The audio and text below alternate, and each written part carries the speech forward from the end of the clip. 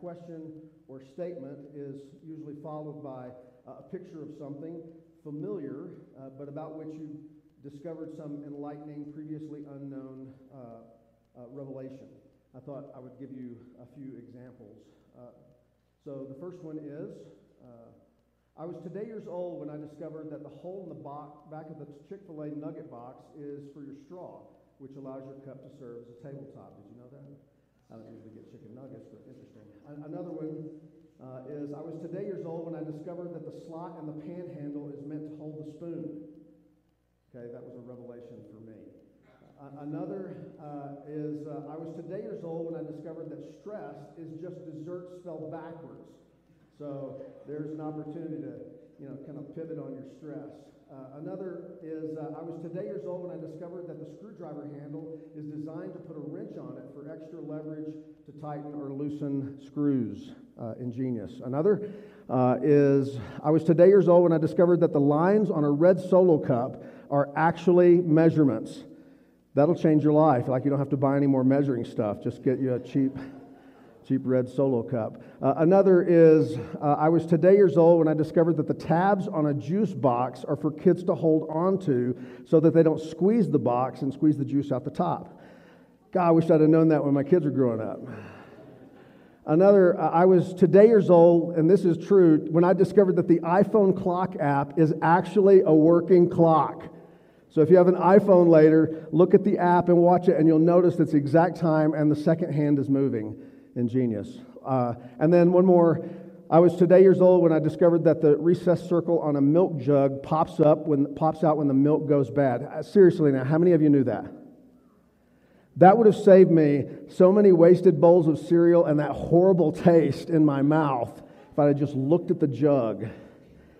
Well, familiar or not, there are a lot of things that we come to think about in life that we might later discover we didn't know so much about. And those are just examples of no harm, no foul facts about things that we're familiar with.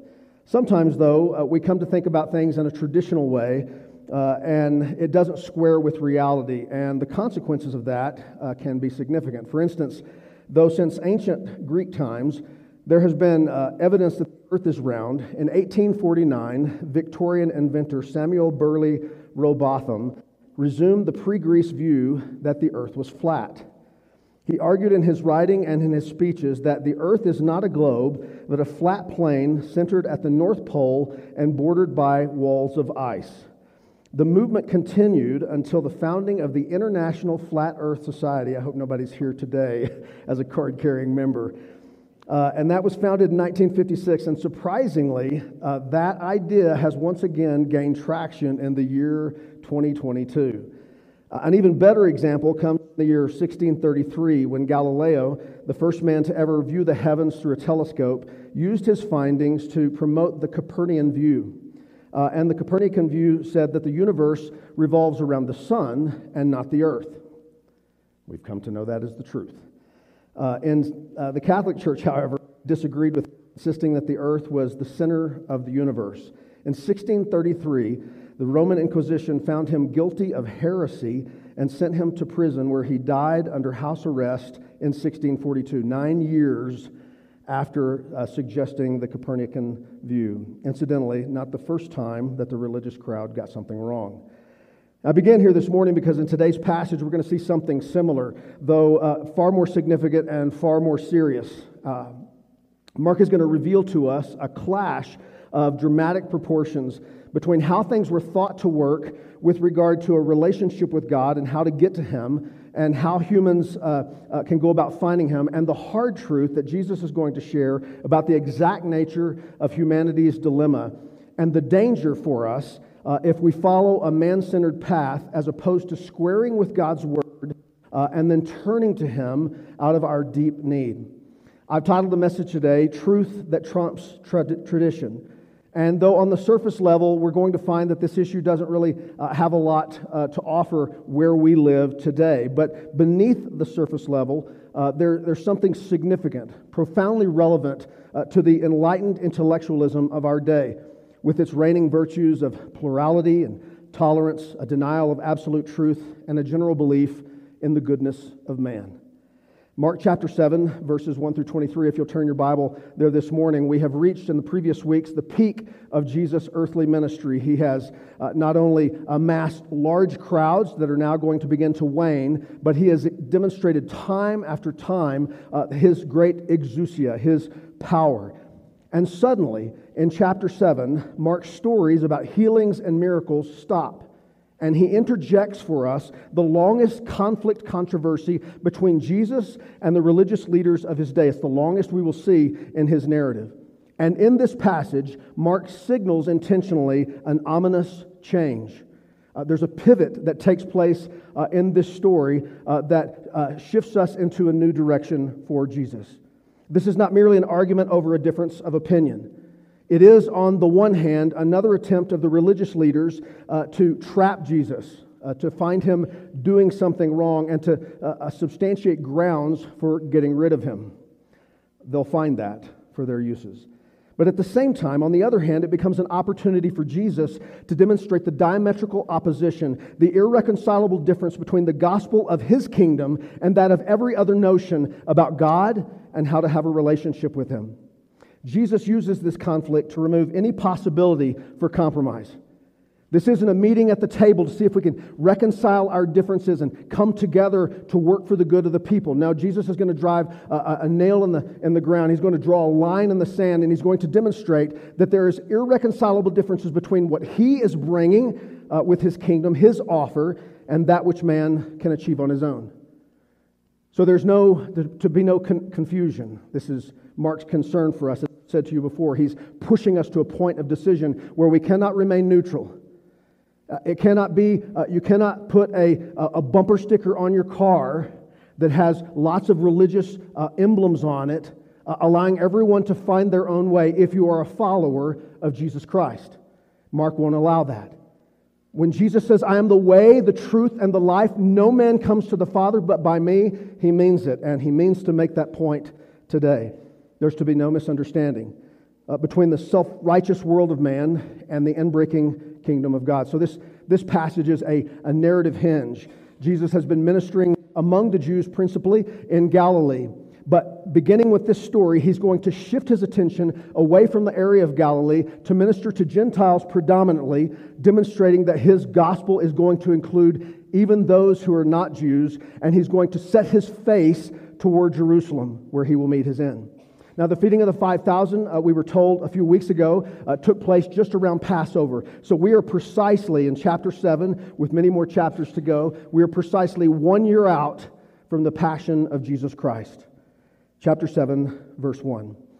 Now, when the Pharisees gathered to him with some of the scribes who had come from Jerusalem, they saw that some of the disciples ate with hands that were defiled, that is, unwashed. So this is the second time in Mark's gospel that we see religious leaders, high-powered religious leaders coming from Jerusalem to investigate Jesus. The first time they came, they tried to call Jesus on the carpet for ministering to people on the Sabbath. To break the Sabbath was an infraction of the law that was punishable by death. Jesus refutes that by saying that the Sabbath was created for man and not man for the Sabbath. So it's lawful to do good, as we did just a few weeks ago in our city. It's lawful to do good on the Sabbath.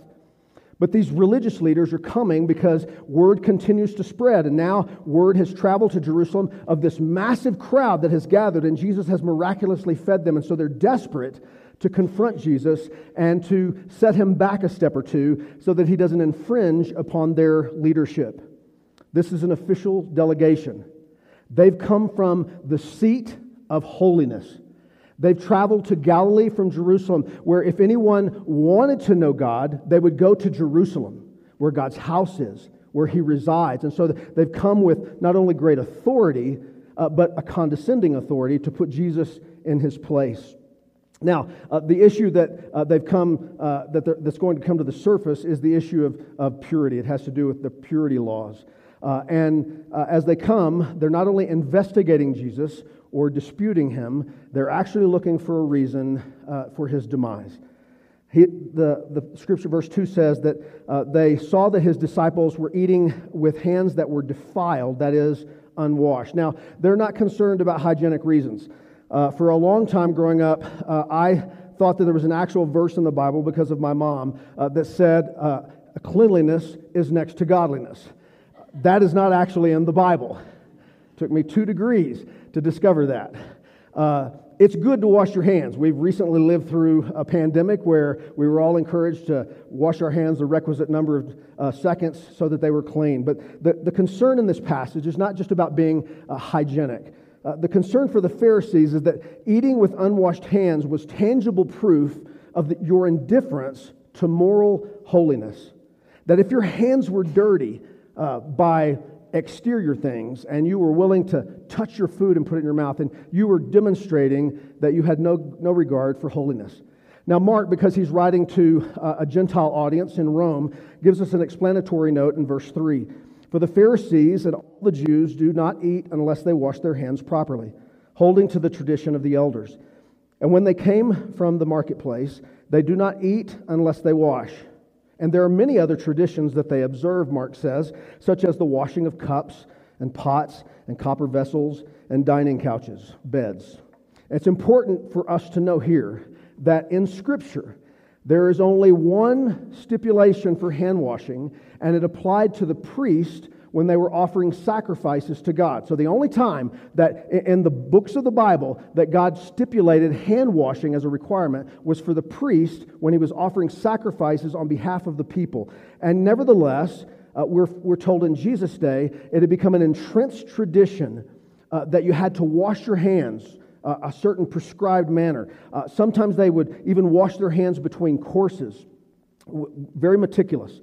What's important for us to notice is that he says, according to the tradition of the elders. Now, the tradition of the elders consisted of extra-biblical regulations. So that's what I was trying to point out. They're drawing on something that we do not find in the Bible. They're drawing on a tradition that they created. Was contained in the Mishnah. These were purity laws in a writing called the Mishnah. 25% of the Mishnah dealt with purity laws. That is, how can you be pure? And it was all about the exterior. And then that's included in the Talmud. These were rules for achieving purity. It's very important for you to understand. If you want to be pure, wash your hands so that whatever you eat doesn't defile you. This was their premise, that because the disciples were eating with unwashed hands, they had no regard for their personal purity. Now, the Israelites believed that God handed Moses the law, which is what we have contained here, principally the Torah, the first 5 books of the Bible. And then Moses handed it to reliable men, priests and scribes, and later on Pharisees. And Pharisees distinguished themselves as meticulous about the law. And that the job of those scribes and priests and Pharisees was to build a fence around God's law. So God gives Moses the 10 Commandments and the law of the first 5 books, and it was the job of the religious leaders to then build a fence. Every conceivable way in which you could offend God's law, they built measures around it so that no one was ever actually going to come close to breaking the law. This was the intent of the Pharisees, was to create rules that people would follow so that they could stay a country mile away from offending God's law. And the problem is that it led to externalism. It led to moralism. It led to legalism.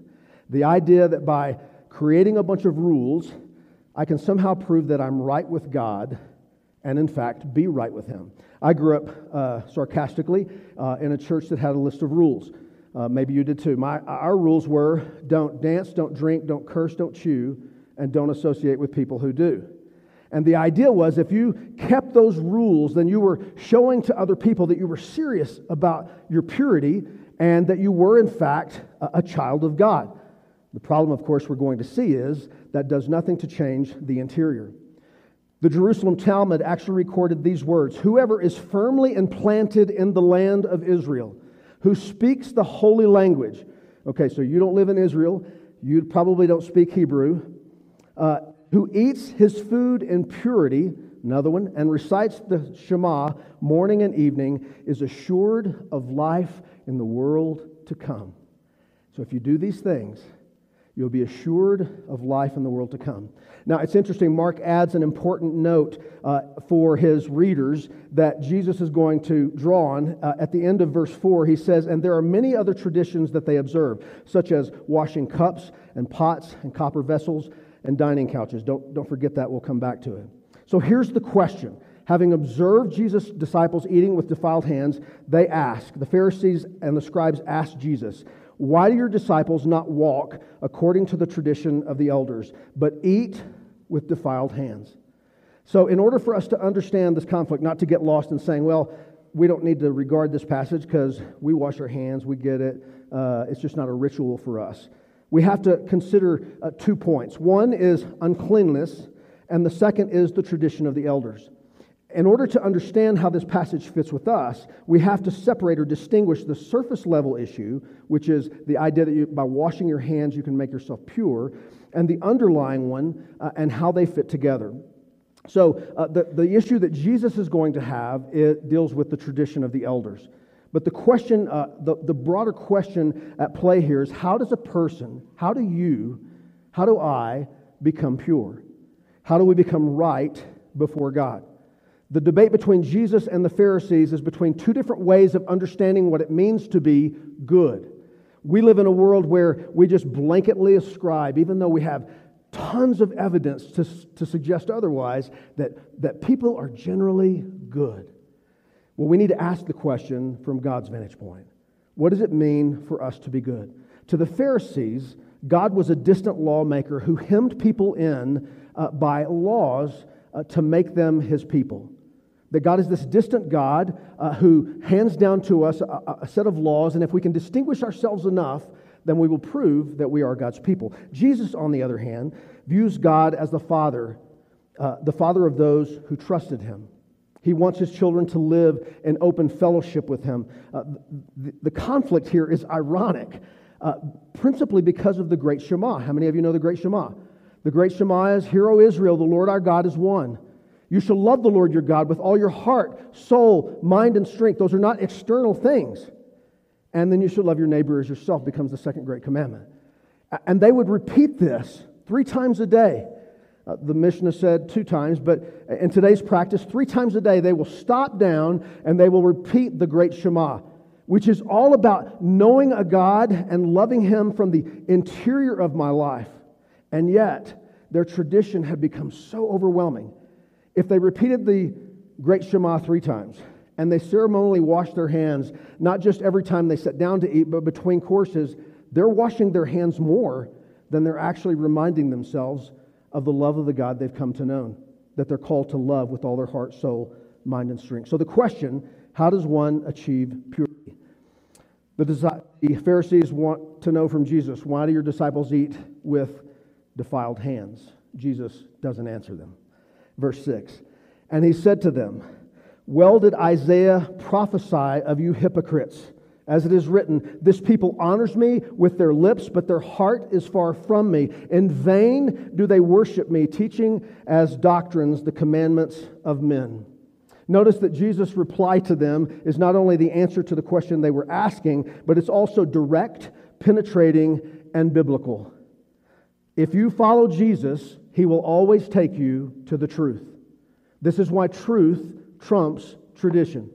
Jesus speaks to them the truth, and he quotes for them Isaiah chapter 29, verse 13. And what we discover, and this is only one place we could go to that Jesus cites, but what we discover is that God's people have always had a problem just meeting him where he was, just resting in his love for them, and out of a heart of love, seeking to obey the commandments. They had to erect a religious structure that enabled them to contribute to the cause.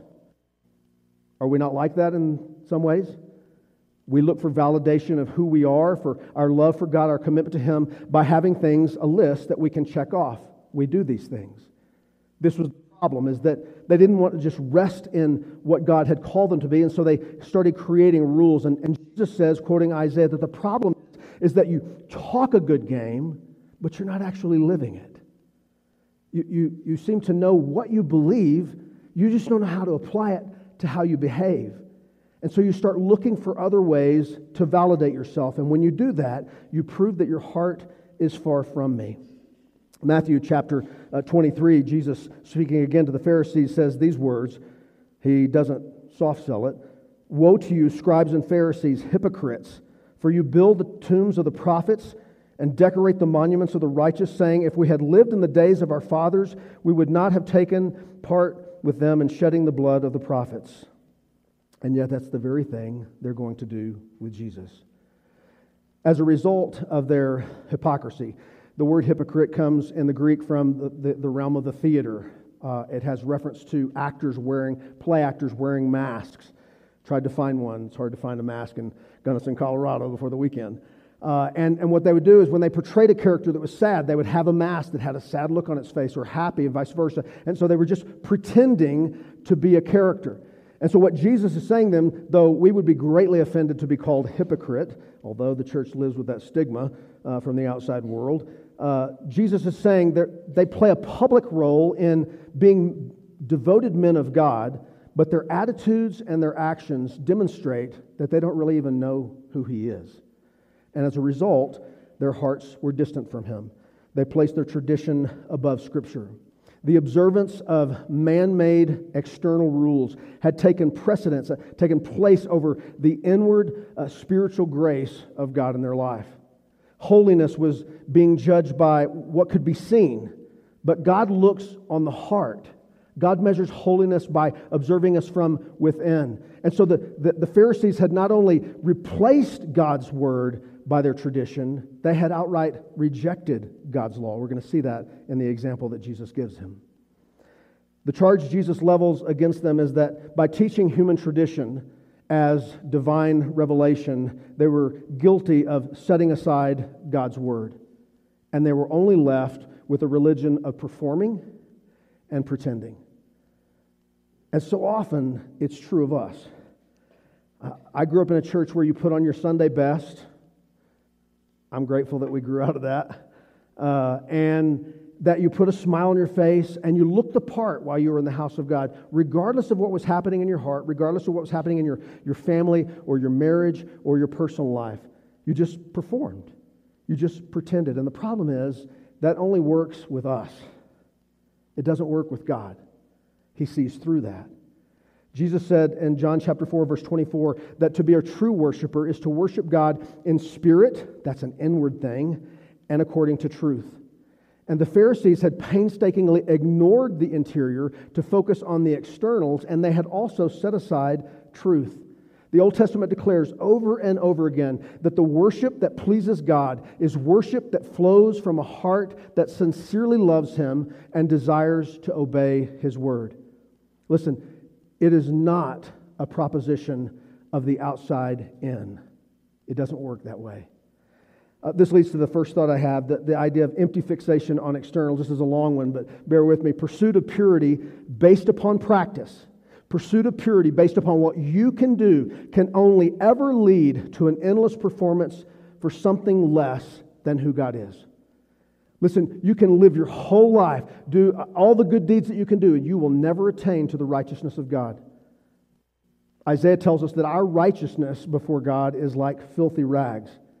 It also leads to pretending before other people to be something that you aren't. And that inevitably leads to passing judgment. You know why the Pharisees were so proud of the rules they kept? Because they could point to the Gentiles in particular, and even to some of their own brothers and sisters, and say, this is why we're better than you. For too long, the church has, in many ways, offered a message like that. When what they ought to hear is that this is a fellowship of sinners before it's a fellowship of saints. We're all sinners who've been redeemed by God's grace, forgiven because of the work of Jesus Christ, on our way to being made righteous like Him. Listen, I stand before you today just a sinner who desperately needs Jesus as much today as I needed Him the day I met Him. This is the message the world needs to see. This is a message that invites us to step out of the darkness into the light. We don't have to pretend. We don't have to perform for God. He's done everything before us so that we can just walk with Him in His grace without judging other people.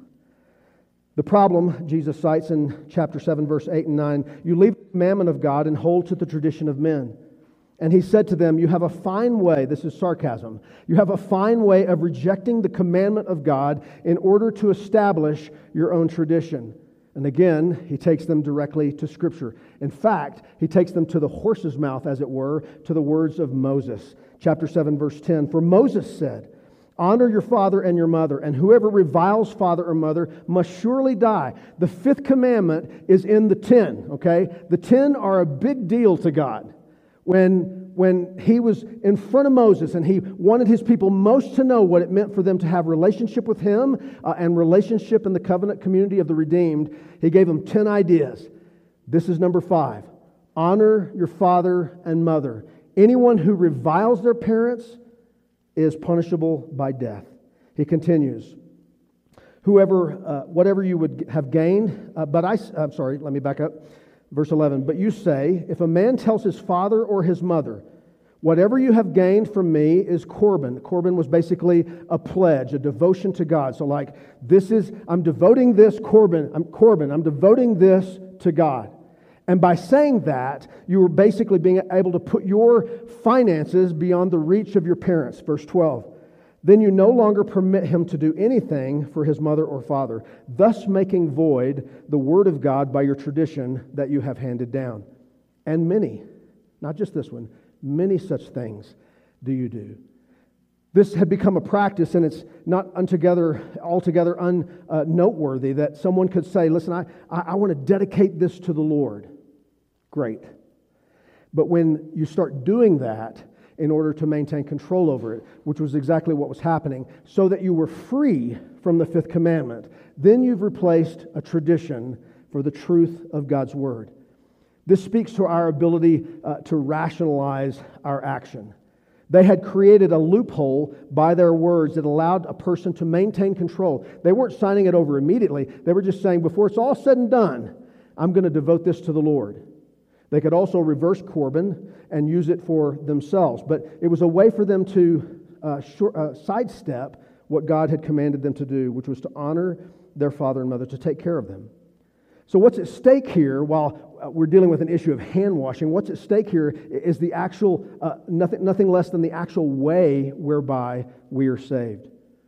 Jesus wasn't just simply supporting an abstract idea of Scripture against tradition. He was challenging the whole works-based mentality that there's something that you and I can do to get to God. And if there's something that we can do, then we can play fast and loose with what he says here. If we can create another way to think about it, then we don't have to obey him here. We can just reason with ourselves that we've done enough, that we've accomplished what it takes to be pure. If the kingdom of grace that Jesus is introducing and the work that he is doing by healing, by feasting with outcasts, by rolling back the kingdom of darkness, inevitably by his death, then the direction of the externalism that the Pharisees were pointing people to has to be utterly rejected. Listen to me. If your belief system, as you said here this morning, if your belief system is a little bit of Jesus and some other things, Jesus and the things that I do, that I hold dear, if Jesus' righteousness gets mixed with any of your righteousness, then friends, you do not have what God is offering. The Pharisees have to be utterly rejected. Jesus here is going toe-to-toe with them, and there's no turning back at this point. He knows he's come to die, and he's only confirming to them that he's prepared to do so. You and I must rest alone in Jesus Christ and the work that he has done, because only his work can change the interior. Only he can change the heart. Now, the idea of fencing around the Torah and the church has often been, it's dangerous to preach grace. Why? Well, because people want to use grace as a license to sin.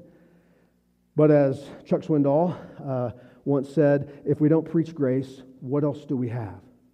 There is nothing else, friends. There's what you can achieve on your own, which will never measure up to God, and there's the grace of God.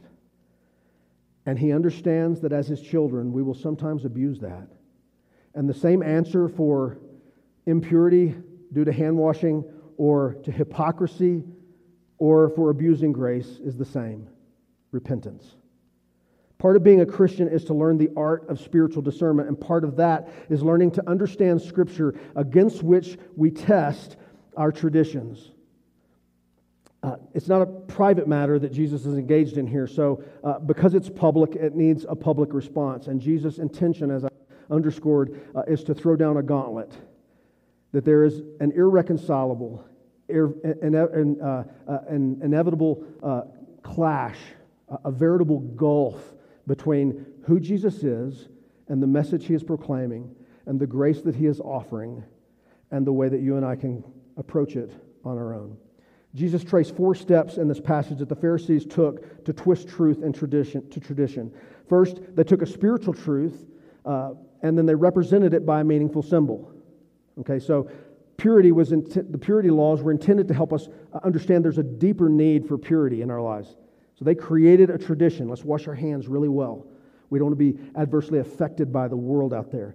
Second, meaningful symbols then are ritualized and they become required spiritual exercise. Because the disciples hadn't washed their hands, they demonstrated that they were ambivalent about moral purity. Third, the rite then replaces the actual experience with God and the original truth that it represented. So the outward symbol is no longer a sign of an inward grace. There was no grace in the Pharisees. They were all law all the time. And they had no grace for other people who maybe didn't understand yet or hadn't been taught God's word yet. They were just fixated on their tradition. And then fourth, in the end, the ritual is used to justify sin. They were not only condemning of the disciples, they were prepared to kill Jesus, and they would. We do the same thing in our day. In the Christian church, we have a symbol of an outward picture of the inward reality of our relationship with Christ. Our commitment to Jesus, what he does, the Spirit does inwardly, is what makes us children of God. This is just a picture. But we take this symbol, and if we're not careful, we'll use that as to prove that we're card-carrying members. And because I have that, I was baptized when I was young. I'm not living for the Lord now. I don't go to church now. I don't read the Bible now, but I was baptized we've done the exact same thing. People do it with giving. People will, in order to maintain control over their own finances, they will find excuses for, well, I gave money 6 points, or I did Operation Christmas Child, and they'll excuse themselves from God's command to bring your tithe into the storehouse. We've done the exact same thing. Created a tradition that we think trumps truth, but it doesn't. It doesn't work that way. It's exactly the opposite. We've actually obfuscated truth in order to have a tradition. Attendance. Listen, there is nothing that you and I do that is contributing to our standing with God. It all rests upon the shoulders of Jesus Christ. And only when we have tasted and seen that he is good, when we have experienced his grace and forgiveness, only then do our works flow out of a heart of love. Prior to that, there's something in it for us to gain. But as a Christ follower, when we're not trying to twist the truth, we're invited to do the works that he created for us to do and to do them out of a heart of love. I'm not trying to earn anything from him. Listen, there's nothing that you can do to make God love you more or to make God love you less. If you're in Christ, there's nothing about your position in him that is at stake based upon performance or pretending. We're simply invited to make progress in the journey toward Christ-likeness. Now, very quickly, Jesus pivots with a parable. He turns to the aklos again, verse 14, and he called the people to him again and said to them, hear me, all of you, and understand. Jesus is underscoring the eternal significance of what he's about to say. There is nothing outside of a person that by going into him can defile him, but the things that come out of a person are what defile him. Jesus here brilliantly turns the expression of his opponents, their basic belief about vessel defilement against them. Remember what he said? He said, Mark told us that they had many other traditions, including cleaning pots and cups and bowls and even beds. What do all those things have in common? They have an inside. They go to great lengths to clean it, but they miss the point. The point was you clean a cup on the inside because that's where something's going that you're going to consume. You're going to drink. And Jesus is saying in the same way that they do that, they just miss the point. Purity is about the inner man. Purity is about the inside, not about the external. It's not about what you do outside. Jesus reverses the flow. It's not an outside-in sort of thing. It's an inside-out. Jesus was underscoring that they had missed the point of the law altogether. Paul tells us that the law was given to convince us that we're lawbreakers. How many of you know that? How many of you have a law on the books in the U.S., a favorite go-to law that proves you're a lawbreaker? Do you have one? I do. I have a bit of a lead foot. And I get convicted about it too. Not always to the point of repentance. Lord, forgive me. The point of purity laws, the point of a law in the U.S. Is not only to help us function correctly in society, but to prove to us something about ourselves. There's something in us that's wrong. And no matter how many times we try, you may have ones you're good at, I may have ones I'm good at, but we all have some we're bad at. And that's because we can't change ourselves. By being fixated on externals, the Pharisee has missed the deeper challenge of the gospel, which is every one of us has a broken heart that needs to be changed. This is the second thought, that fruitfulness of focusing inward. The path to purity and reconciliation to God begins with the realization that the problem is with my heart. The problem is with your heart, and you are hopelessly helpless to change that. I can't do anything to change the interior of my life. So Jesus says, as he moves from the crowd to the house, aklos to the oikos, he then tells the disciples the meaning of the parable. And when he had entered the house and left the people, his disciples asked him about the parable, and he said to them, "Then are you also without understanding?" Listen, this isn't going away. We're going to consistently see up to the day Jesus dies, the disciples are slow to get it, just like you and I. And he said to them, "Do you not see that whatever goes into a person from outside cannot defile him, since it enters not his heart, but his stomach, and then is expelled?" We'll come back to Mark's note in just a moment.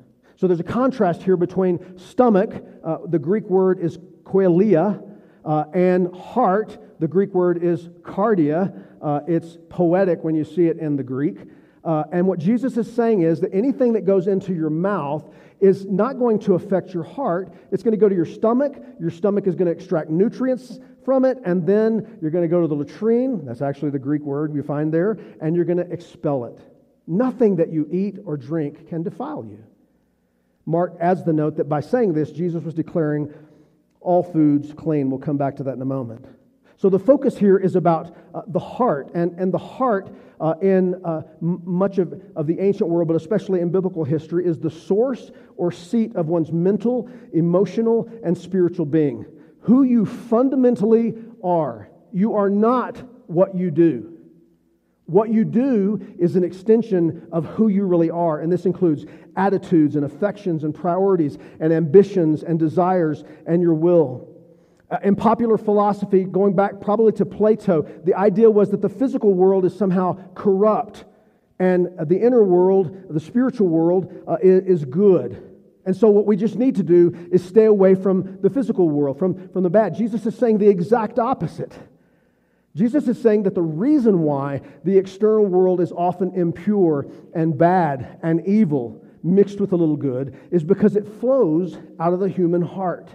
It comes from an eternal source. And so Jeremiah says, "The heart is deceitful above all things and desperately sick. Who can understand it?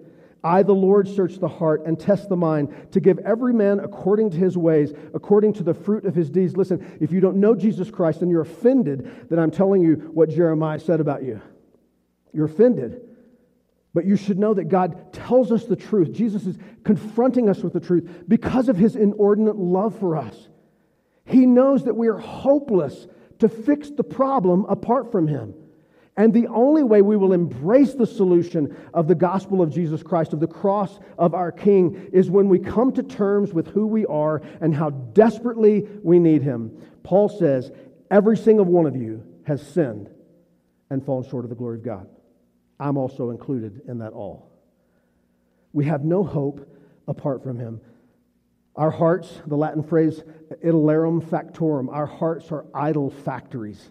We specialize at making lesser things to worship, and we create traditions and structures to accomplish that. God rejects it utterly. It is not pleasing to him. He says in the Old Testament it's a stench to him. He wishes we'd stop doing it. He wants us to turn to the grace of Jesus Christ, and by turning to Him in repentance and faith, to find our hearts made new, that we might worship Him out of a heart of love. Jesus goes on, verses 20 and 23, to summarize what this looks like. He said to them, "What comes out of a person is what defiles him. From within, out of the heart of man, come evil thoughts." And he breaks these down into 6 attitudes and 6 acts. He starts with 6 actions, and these are all in the plural, meaning they tend to be repeated. They correspond to the Decalogue, the 10 Commandments: sexual immorality, theft, murder, adultery, coveting, wickedness. If I had time, I'd unpack the meanings of those that are less obvious. But from acts, then he looks at attitudes. He goes a little deeper into the heart. These are singular. They just represent kind of the condition of our heart that we can randomly apply to pretty much anything. He says in the abstract that we are deceitful, that our hearts are full of sensuality, envy, slander, pride, and foolishness.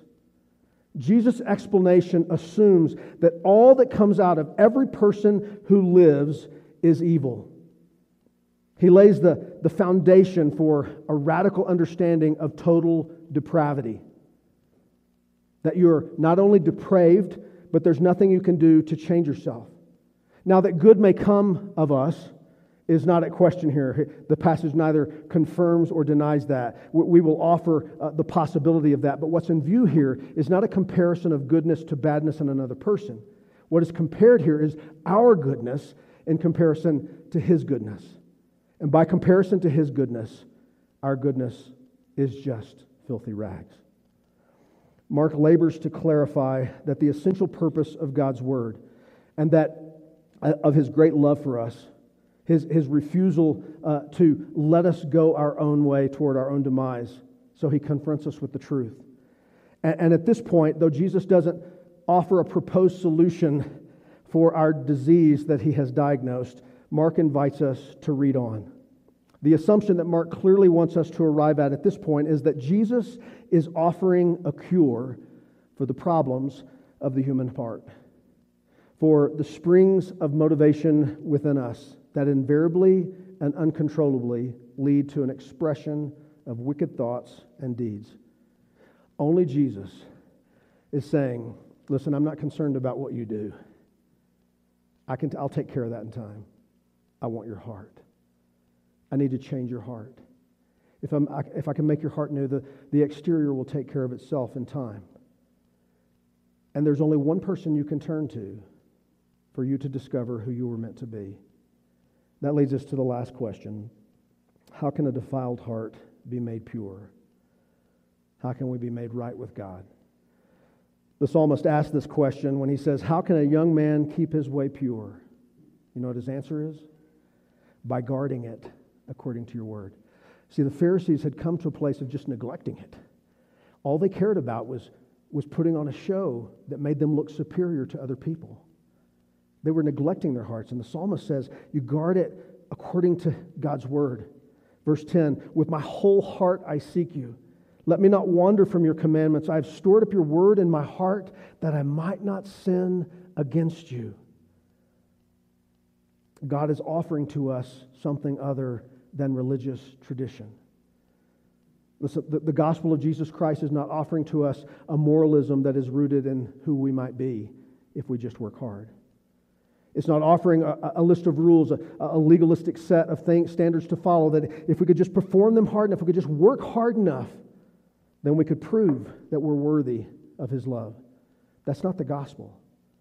Jesus is offering us, without having to invest a single thing in it other than our hearts, our repentance, our faith, forgiveness of our sins, and adoption into His family.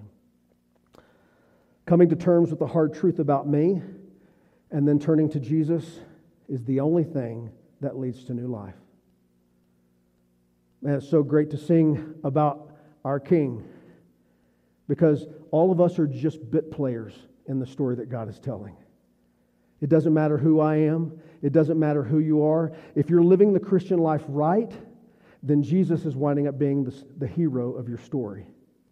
If people respect you for who you are and for what you've accomplished, and they never know what Jesus did for you, then you're not living it right.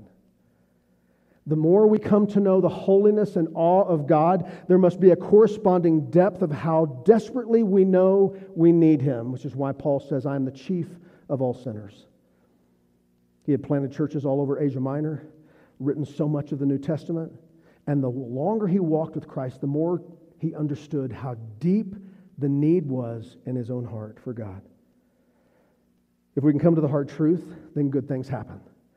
God says in Ezekiel chapter 36, I will sprinkle clean water on you, and you shall be clean from all of your uncleanness. Talk about being obsessed with hand washing. And from all your idols I will cleanse you. I will give you a new heart, and a new spirit I will put within you. And I will remove the heart of stone from your flesh and give you a heart of flesh, and I will put my spirit in you and cause you to walk in my statutes and be careful to obey my rules. Not because you're earning something, but because you've come to bask in my great love for you. I become your father, and you become my daughter or my son. Titus chapter 3, the Apostle Paul writes, He saved us, not because of works done in our righteousness, but according to His own mercy, by the washing of regeneration and the renewal of the Holy Spirit, whom He poured out on us richly through Jesus Christ our Savior, so that being justified in His grace, we might become heirs to the hope of eternal life. Listen, salvation is not earned by externals or morality or legalism. The only way for your heart to be pure, the only way for my life to be right with God is for me to turn without reservation, without hesitation, without calculation or consideration, and offer my life to God in exchange for what Jesus Christ did for me. The heart by sin has made the heart the center of defilement that no outward ritual can cleanse. Your sin has made you the source of defilement that there is nothing you can do to cleanse it. In this passage, Jesus has signed His own death warrant. But at the same time, He has set Himself up to be the redemption for us that only He can be. True righteousness is available only in Christ Jesus.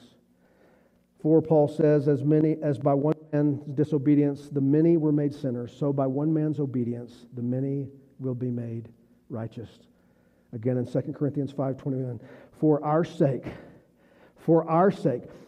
your sake, God made Him who knew no sin to be sin, so that in Him, not in striving or working or rule keeping, but in Him, you might become the righteousness of God.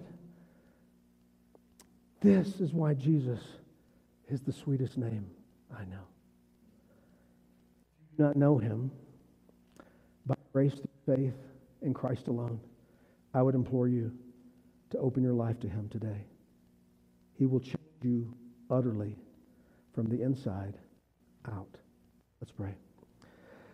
Father, we thank you for the goodness that you have shown us. Thank you that you were willing to challenge religious leaders who seem to have it all together. Thank you that you cared about Gentiles like us that were far removed from your covenant people in the Old Testament.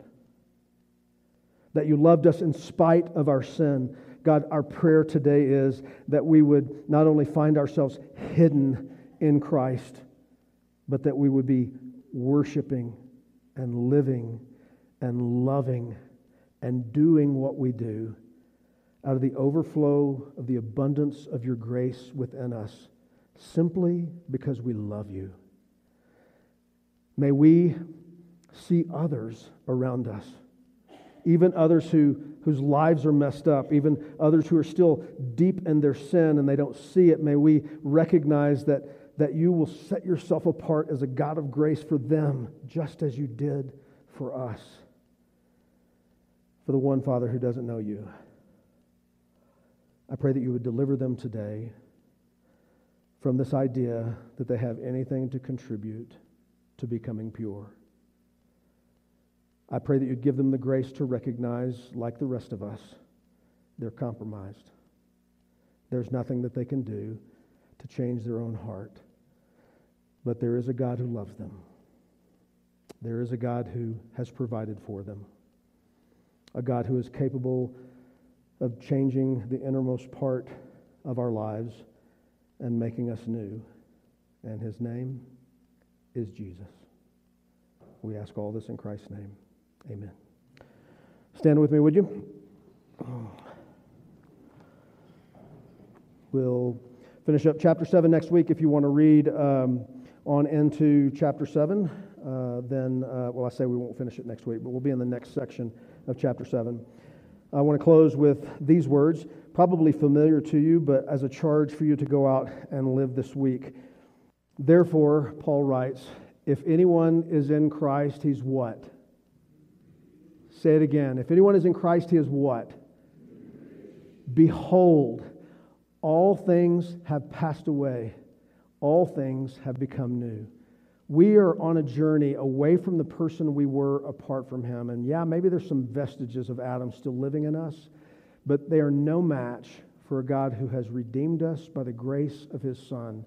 By his blood, we have been washed and made pure. And as we walk through the process of sanctification, he will make us look like his Son. And then he says, all this is from God. He didn't say all this is from God. Well, there's a little bit of Jason. Jason did some stuff. Paul did some stuff. No, it says all this is just from God. There's nothing that we can do to contribute. Who through Christ reconciled us to himself and gave us the ministry of reconciliation. As we bask in the goodness of God's grace over us, grateful that we know if today is our last, we know where we'll be tomorrow. When our appointed day arrives, we're not worried. May we remember that not only have we been reconciled to God, that we might have peace that passes understanding, but we've also been made agents of reconciliation to a world around us who desperately needs to know there's a God who loves them and who gave himself to save them. May God bless you. Have a great week. We'll see you next weekend.